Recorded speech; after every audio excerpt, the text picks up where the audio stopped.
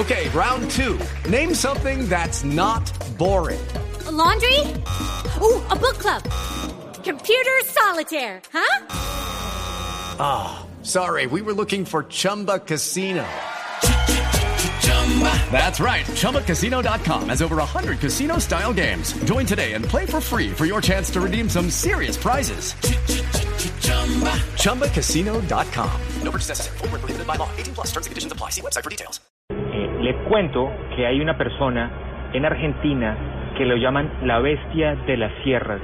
En enero pasado fue capturado porque decapitó a un hombre y le destrozó la cabeza a una mujer cuando estaban ellos en su casa. Este hombre se entregó a las autoridades y le dijo que él los había matado cumpliéndole órdenes al demonio. Dijo que le había obligado a hacer sacrificios humanos. Él se entregó, confesó sus crímenes, pero resulta que hoy fue declarado inimputable, es decir, que no va a ir a la cárcel por sus crímenes, simplemente porque demostraron que estaba loco y que tiene un problema mental muy serio, razón por la cual deciden dejarlo solo en un hospital psiquiátrico, y este señor, que cumplía según él órdenes del demonio, parece que quedó sin consecuencia de los actos tan macabros que hizo. Imagínese usted decapitar a una persona y además destrozarle la cabeza a golpes a una mujer en Argentina.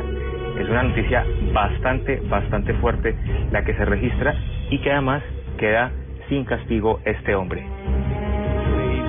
¿Qué tal eso? Impresionante, Héctor, además porque en los últimos años se han conocido o se han revelado varios informes que tienen que ver con temas similares a lo que nos está contando Salman y que quedan impunes, que es lo más impresionante. Eso es lo peor, ¿no? Sí, además, es que imagínese usted, él lo confesó. Él lo confesó y pareciera que a nadie le importó, o sea, listo, lo declararon libre y ya.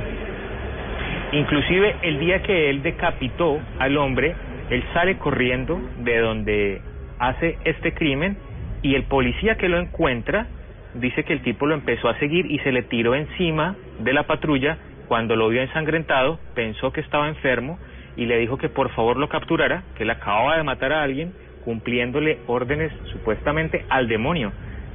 Y aún así, con la confesión y demás, sale en libertad y está en un hospital psiquiátrico en este momento.